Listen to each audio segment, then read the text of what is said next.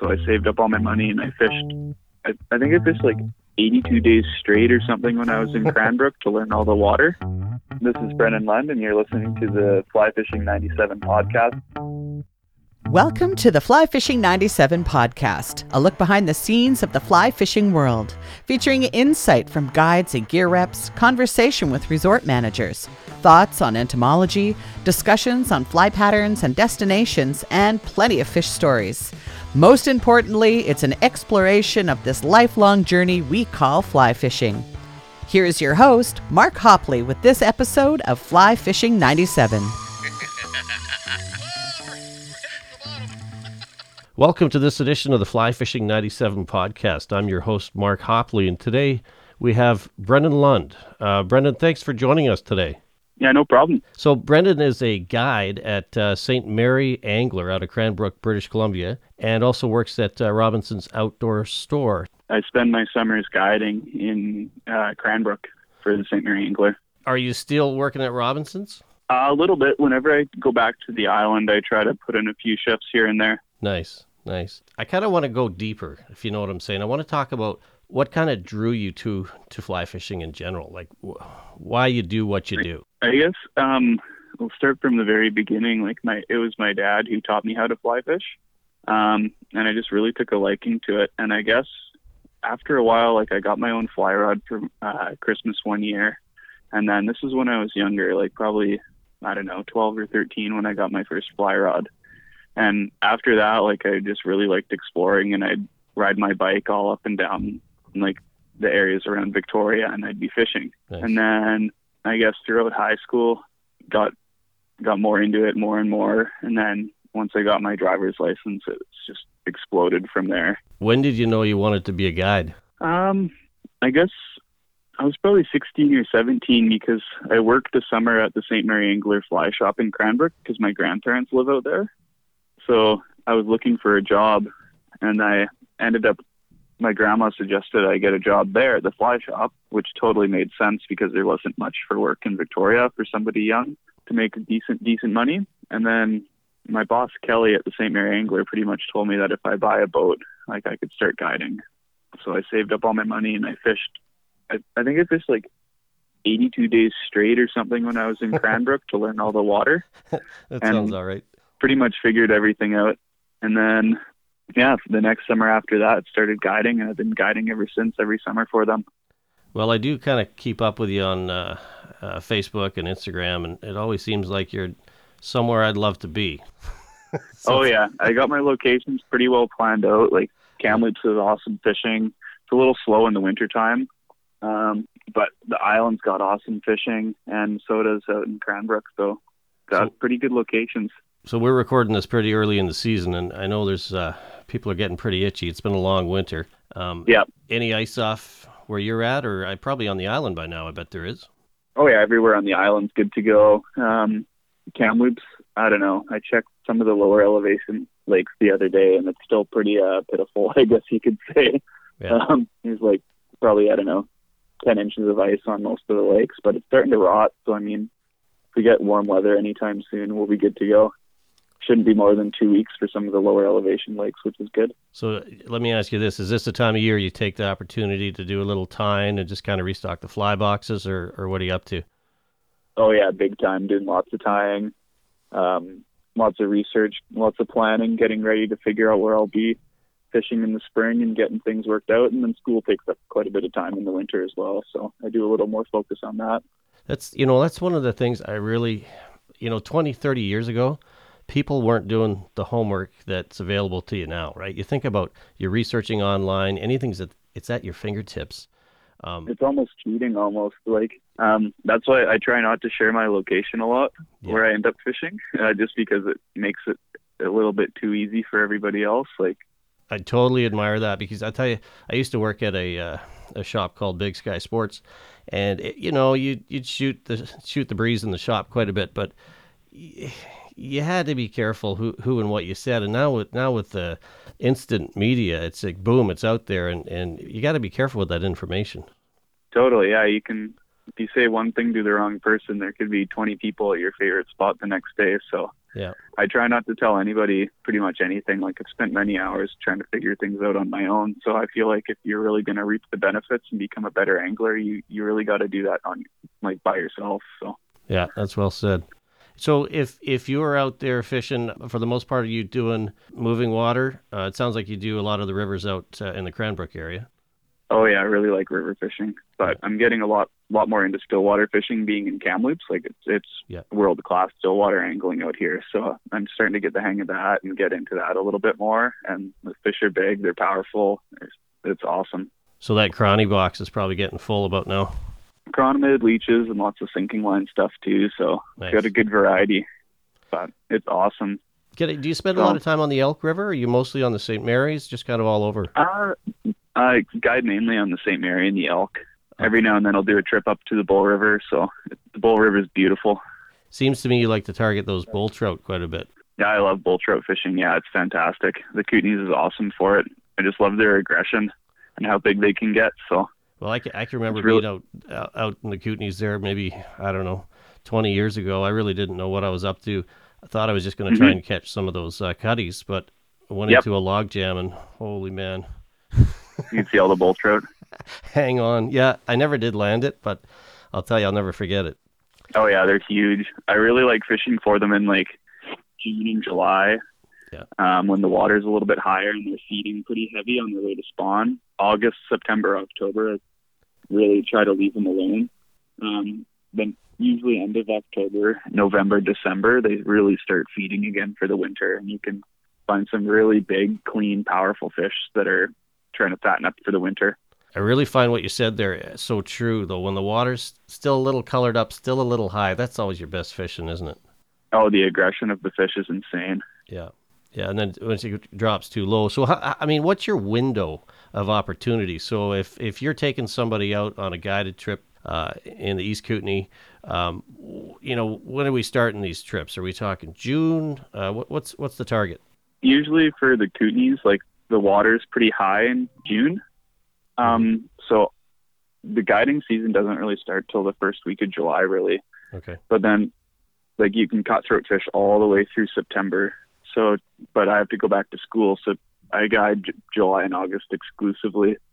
Like, some of the rivers in my spots for bull trout, like, they peak at certain times. Like, I got them pretty dialed in, where like the fishing's really good for about a week, and that's about it.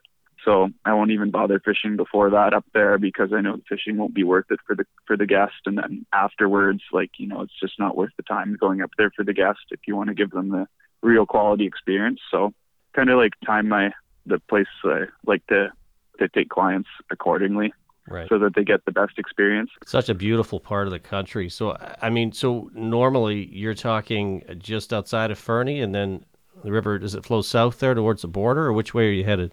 It's like the St. Mary. There's like 5 different stretches of the St. Mary that we guide on, and then it flows into the Kootenay River, which flows into the States eventually, and then the Elk River is about an hour east of Cranbrook, so it's a bit of a drive, but the fishing's pretty good out that way. So if somebody wants to get a hold of you and do a guided trip, what's the best way to do that? Through the St. Mary Angler Fly Shop. They get everything organized. Okay, and you can ask for specific guides? How does that work? It's all up to the guest, really. Like, we cater to you, so. Is the guiding business a lot of return business, I would assume? A lot of the same people coming back? Lots of return clients, and like lots of new people every year. It's good to see new faces. So, and a lot of the times the new faces turn into repeat clients. So I got to ask you this question. You get down to one fly in your box on a moving water in that part of the country, without giving away too many secrets, what would you use? Oh, probably a purple haze. Okay. It's a little Parachute Adams type fly. I don't know. What is it with purple and black the last 2-3 years? Man. I don't know. Out in the Kootenays, the last few years, it's been purple. Yeah. Like you think back 15 years ago, what you're using that works so well, and now it's a totally different ballgame. Oh yeah, like the fish get used to seeing it, and they'll get smart to it over the summer. So then the next year, it almost seems like they can remember, which seems kind of dumb, but totally get what you're saying. So what are you tying at the bench these days? Lots of purple? A little bit of purple, just getting ready. Right now I'm kind of focused on lake fishing still, so I'm working on Chronomed. Yeah. And also been like selling a lot of bull trout streamers. Oh, so if a lot people of want people to, are interested in those. if people want to pick some of those up, can they get a hold of you online or? Oh yeah, like either email me or just shoot me a message, and I can usually hook them up. Takes a while though because they take so long to tie. And I got so many people that want flies. Yeah, no, I hear you. You probably have a waiting list. You want to throw that email out there if somebody wants to get a hold of you? The email is bclund1@hotmail.com.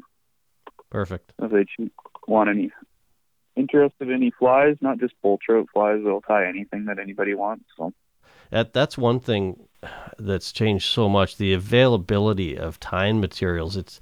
You're only limited by your imagination right now, would you say? Oh, exactly. You can tie like anything. It's great. I have this bad habit of just tying one and then changing it slightly. Yep.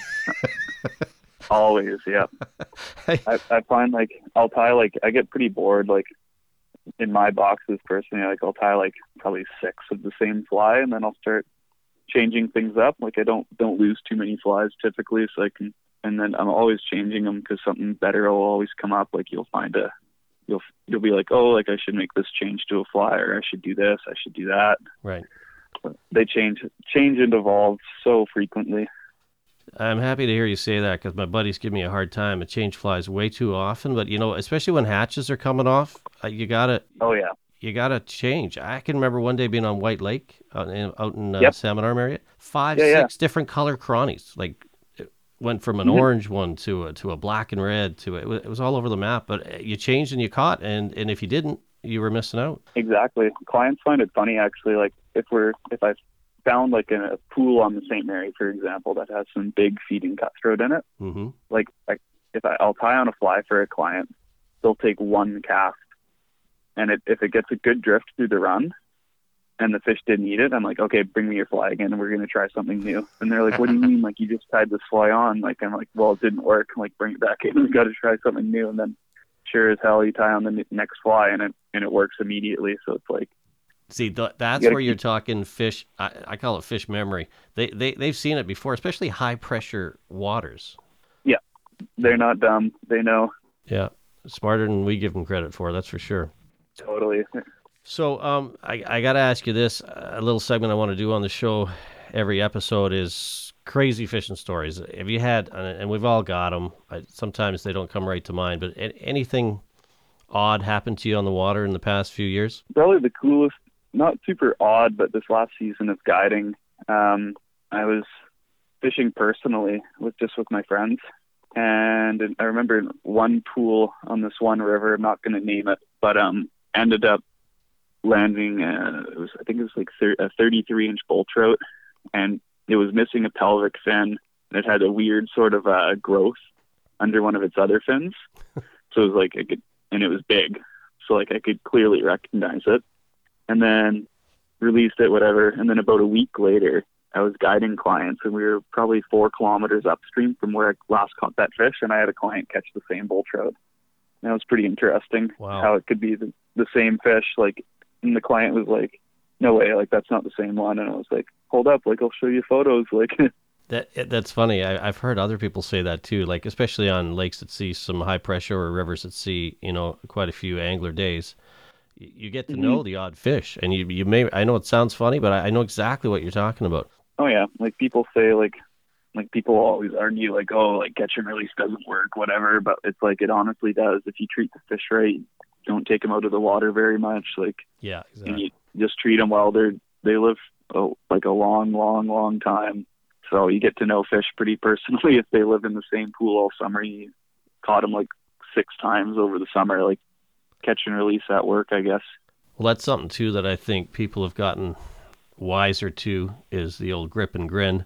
It's nice to have that photo, but you can change things up a little bit to keep them in the water a little bit more, be a little bit nicer to the fish. So, well, judging by some of the photos of some of the trout and fish you've been catching online, there, you're doing something right. Thank you. Yeah, lots of time out on the water. That's all you can really do to become a better angler is just practice. Like that's all there is to it. Right. Just get out there, stay motivated, keep thinking ahead. Yeah, those are all good points. And the one thing too that I really find is you never ever stop learning, and that's the one thing I love about fly fishing is no one ever knows it all, and that's, to me, that's exciting. Oh yeah, you can't know it all. It's impossible. There's so much stuff you can learn, so many different places you can fish. If you think you know it all, it's like you don't. Like, there's so much to know. So I got to ask you this question. That one day then when I ran into you, and I think it was February, I was with a buddy, and we come around. Dead of winter. Yeah, and you're just trying to find some open water, right? And we were on the just outside the Okanagan River there, and come around the corner, and this guy looks pretty geared up for around here. Oh yeah. he looks like he knows what he's doing. Did you catch any fish that day? Well, we ended up going downstream. Like, that was on the Okanagan River. Right. I don't mind sharing spots here. We went down to Okanagan Falls, and I ended up finding like a pretty big school of carp, and just pounded them. It was awesome. What do you use for carp in the river? Well, these carp in particular, like, they were stacked sitting on top of the sockeye reds. Right.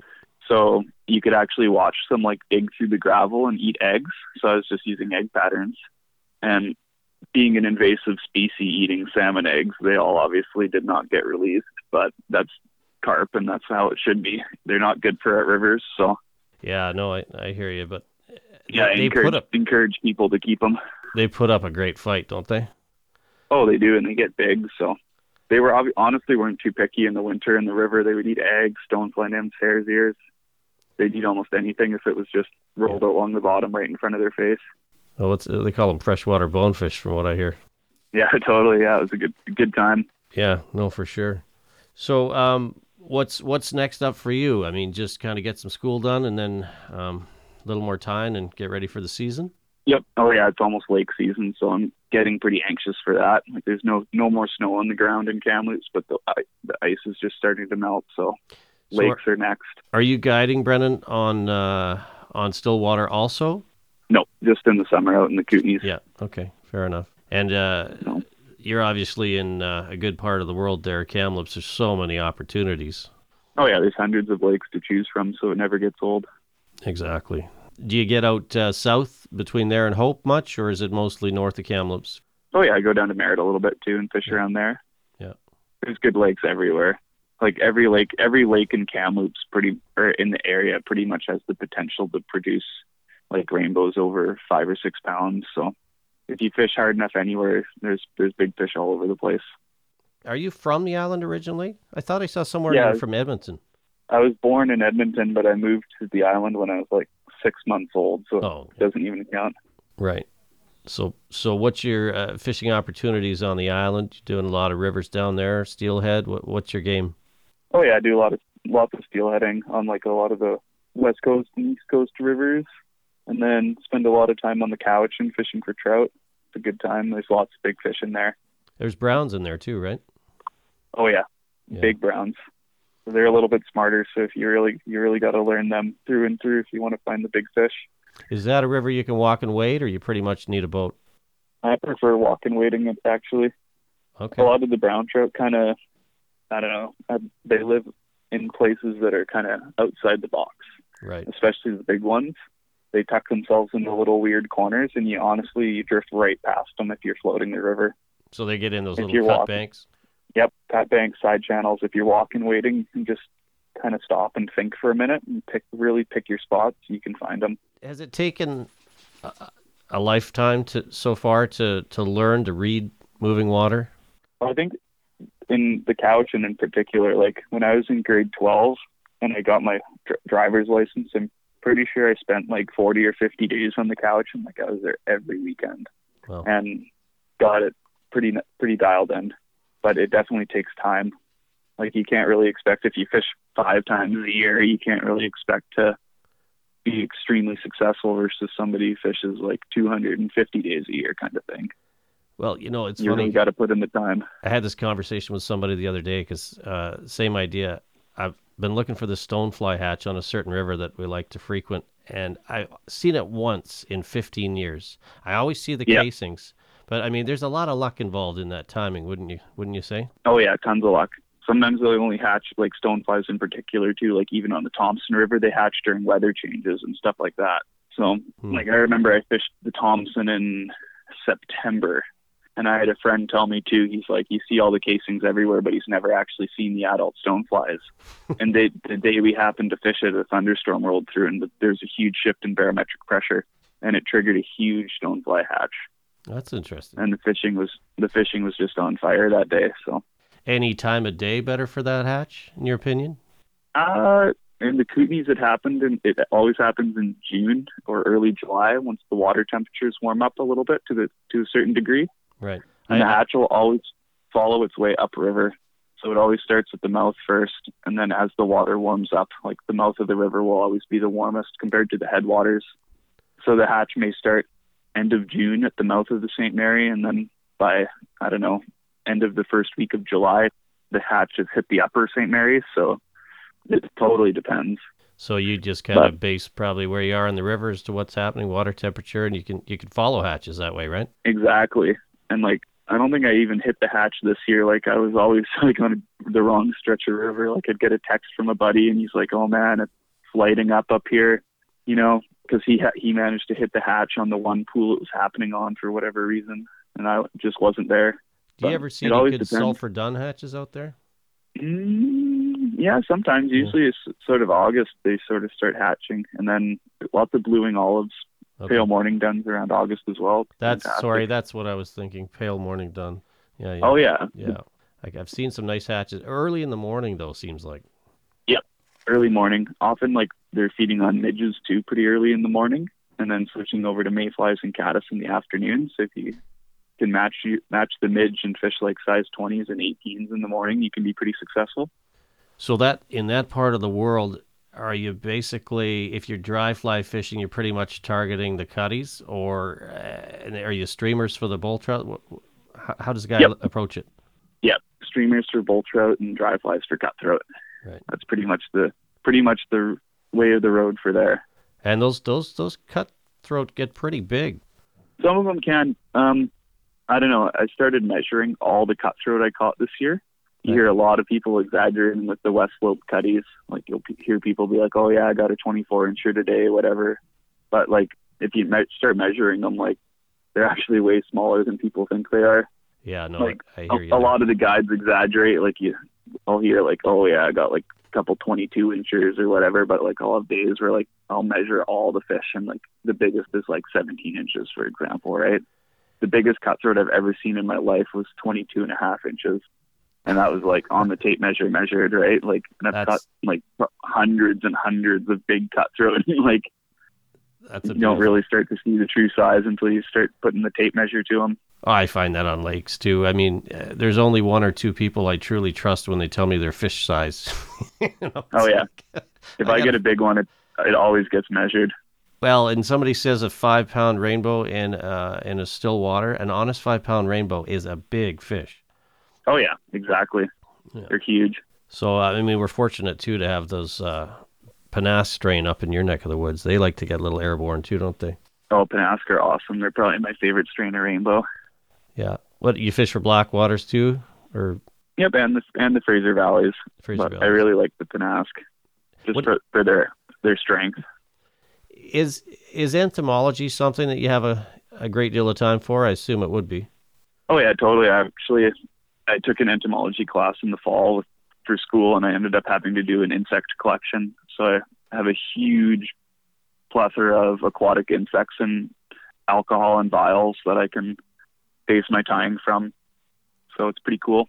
You know what I'm so impressed by? I think I'm into something, and then I talk to someone like you, and I realize I don't know much. There's so much to do. Yeah, it's pretty cool. And if you can fit that, I mean, let's face it, you probably don't feel like you're working when you're out there doing that. Oh no, I'm always working, taking notes, taking photos. Just no, but what I mean, Brendan, it doesn't feel like work. I mean, you're doing something you love to do, right? Exactly. Like when I'm guiding, like it doesn't feel like work. I'm just having a good time. What kind of stick are you casting these days? Oh, I guess for rivers, it almost depends. If I'm fishing steelhead, it's just spay fishing, like on the swing. I have like a Loop Evotech cast medium that I've been steelheading with. It's like a slower action rod. It's a 12 foot 2-inch 7 weight. Can really heavy enough you can muscle and fish, but it's light enough that you still have a fun time casting it. The slower action really helps you dial in your cast as well. And then do a lot of check style nymphing with the 10 foot 3 weight. And then when I fish streamers, like for bull trout or brown trout on the couch, and I fish a 9 foot 8 weight. And you really don't need an 8 weight for bull trout or brown trout, but I fish a lot of really, really big flies. So you just need the rod to cast them pretty much. Well, I would imagine, I mean, the one thing I run into, a lot of people seem to fish lighter than they should, and especially with the wind we see, right?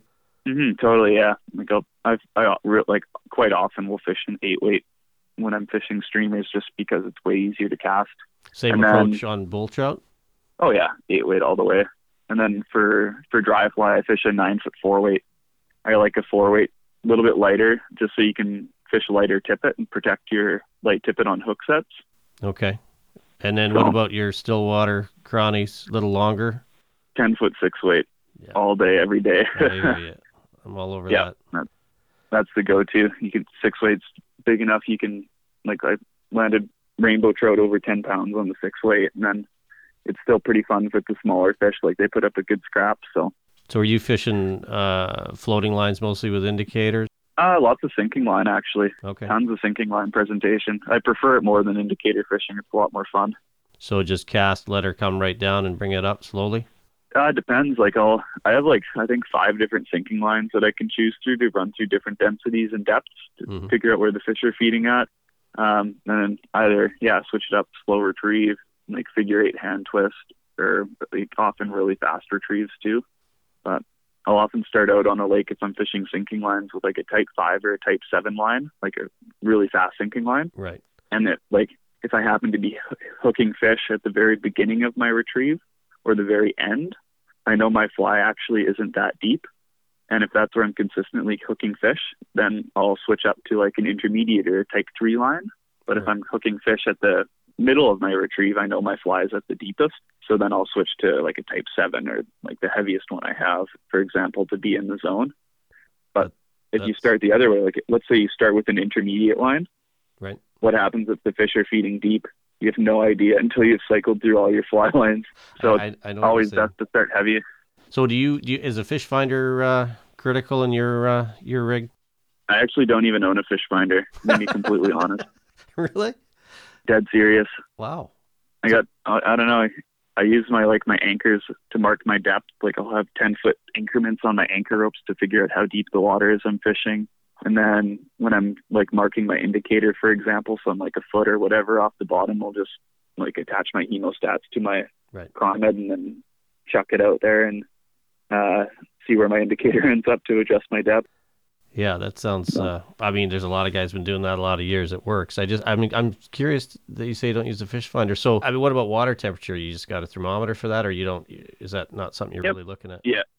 No, water temperature is super key, but I use a thermometer for that. Well, it's nice to talk to the guys in the know, I'll tell you, because there's a few things I want to try this year just after chatting with you. I mean, maybe one day I'll get a fish finder. It definitely would make life easier, but I feel like you learn the water a little bit better if you don't have one. No, I think you're right. That's that, because I'm guilty of that. So I just turn it on, and then I start looking at the finder, not the water. Mm-hmm. Exactly, right? You don't really think about things as much. Yeah, that makes a lot of sense to me, actually. Because, I mean, you know how you're following the shoals for the most part, or you're anchored just off a shoal. If you're not looking at, and especially if you're anchored, you're not moving anyway, right? So exactly. Yeah. And it's like pretty key too, like just because you're marking fish or whatever doesn't mean they're feeding fish. So, that's a good point. Yeah, like I've noticed sometimes, like I think the biggest thing where it became apparent to me was on Jocko Lake 2 years ago. And the Chironomid were hatching in like a 10-foot by 10-foot square area. Like, and that's the only place in the bay where they were hatching was this tiny little corner. And if your indicator was in that area, you caught a fish every cast. And if it wasn't, you didn't catch fish. Like I think I know the bay you're talking about. Oh yeah. Like that was the spot where they were feeding. And if your fly wasn't there, you didn't catch them. And it was as simple as that. But like those little observations like that, where you could just notice the chironomid on the surface in that tiny area, and they would be nowhere else on the lake. funny story. We're in that same bay, I believe, that you're talking about, and we weren't doing much business, but they were feeding, and we went to one of those. Is it a Dragon Lake, Cronny? Yep. Brown, basically silver rib, and I'm telling you, when you say every cast, you're not kidding. Oh no, it's ridiculous in there. Yeah. I think a lot of the things too for lakes around Kamloops is I look at the stocking reports pretty regularly. And if I'm trying to find a new lake to go to, I'll often look for lakes that they don't stock with that many fish, because then typically they reach bigger sizes.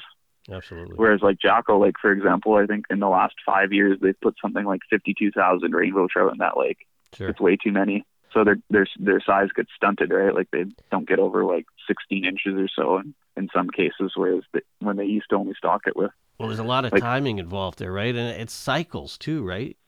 Totally. Like some lakes have a peak every few years and then they die off for a bit and then they come back. Like it totally depends. Yeah. No, that's we spend quite a bit of time up in the Kamloops area, and there's just so many spots. And you know what I really realized? I went to the fly fishing show this year down stateside. Have you ever been to that show? And where? Well, they have it in Seattle, Linwood area. There's also Denver. It moves around. There's a few shows throughout. But no, I haven't been. Well, it was interesting talking with some of the guys down there about fishing still water. I think what's going on in Kamloops is some pretty cutting edge stuff. I really do. Oh yeah, a lot of the stuff in Kamloops is like kind of next level. Like we have some of the best lakes probably in probably in all of Canada to fish. And I mean, there's a lot of pioneers out this way who have done a lot of experimenting and have figured things out like down to a science. Yeah, like the Brian Chans of the world, and totally, yeah.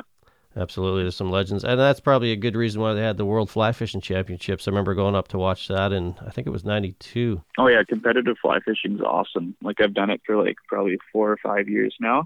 And I've learned so much, and I've met some really cool people through it. You find there's lots to learn from the Europeans too, I bet. Tons. Anything that you see from Europe is like no joke, 10 years ahead of Canada. If you see something like that a European is doing, like they're 10 years ahead of us.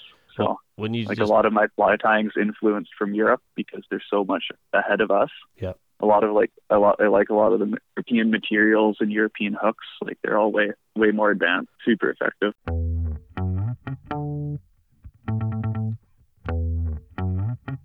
Why is it that we want to be on our own out there? As much as you want to have company, you want your space. Yeah, totally. I think it's because like we live our lives with people every day, so it's like the reason why you go out there to fish is to be alone. Yep. And like I don't want to. Like I obviously love sharing the joy of fishing with other people, like a few select individuals, like my friends, my girlfriend, or whatever. But then I don't really want to be seeing the whole town out there either. No, I totally get what you're saying. And you know, if you do your homework, and let's face it, you're not going to hit all the lakes in this province in a lifetime, probably either. Exactly. So that's great. Well, hey man, I really appreciate you taking the time to chat with me. If people wanted to get in touch with the St. Mary Angler, just Google St. Mary Angler, and it would be the first thing that comes up, and everything is there. Highly recommend it. Thanks for listening to the Fly Fishing 97 podcast. Your feedback matters. Let us know if there's a person or topic you would like to hear on the show. Email us at mark@flyfishing97.com. Until next time, tight lines, and we'll see you on the water.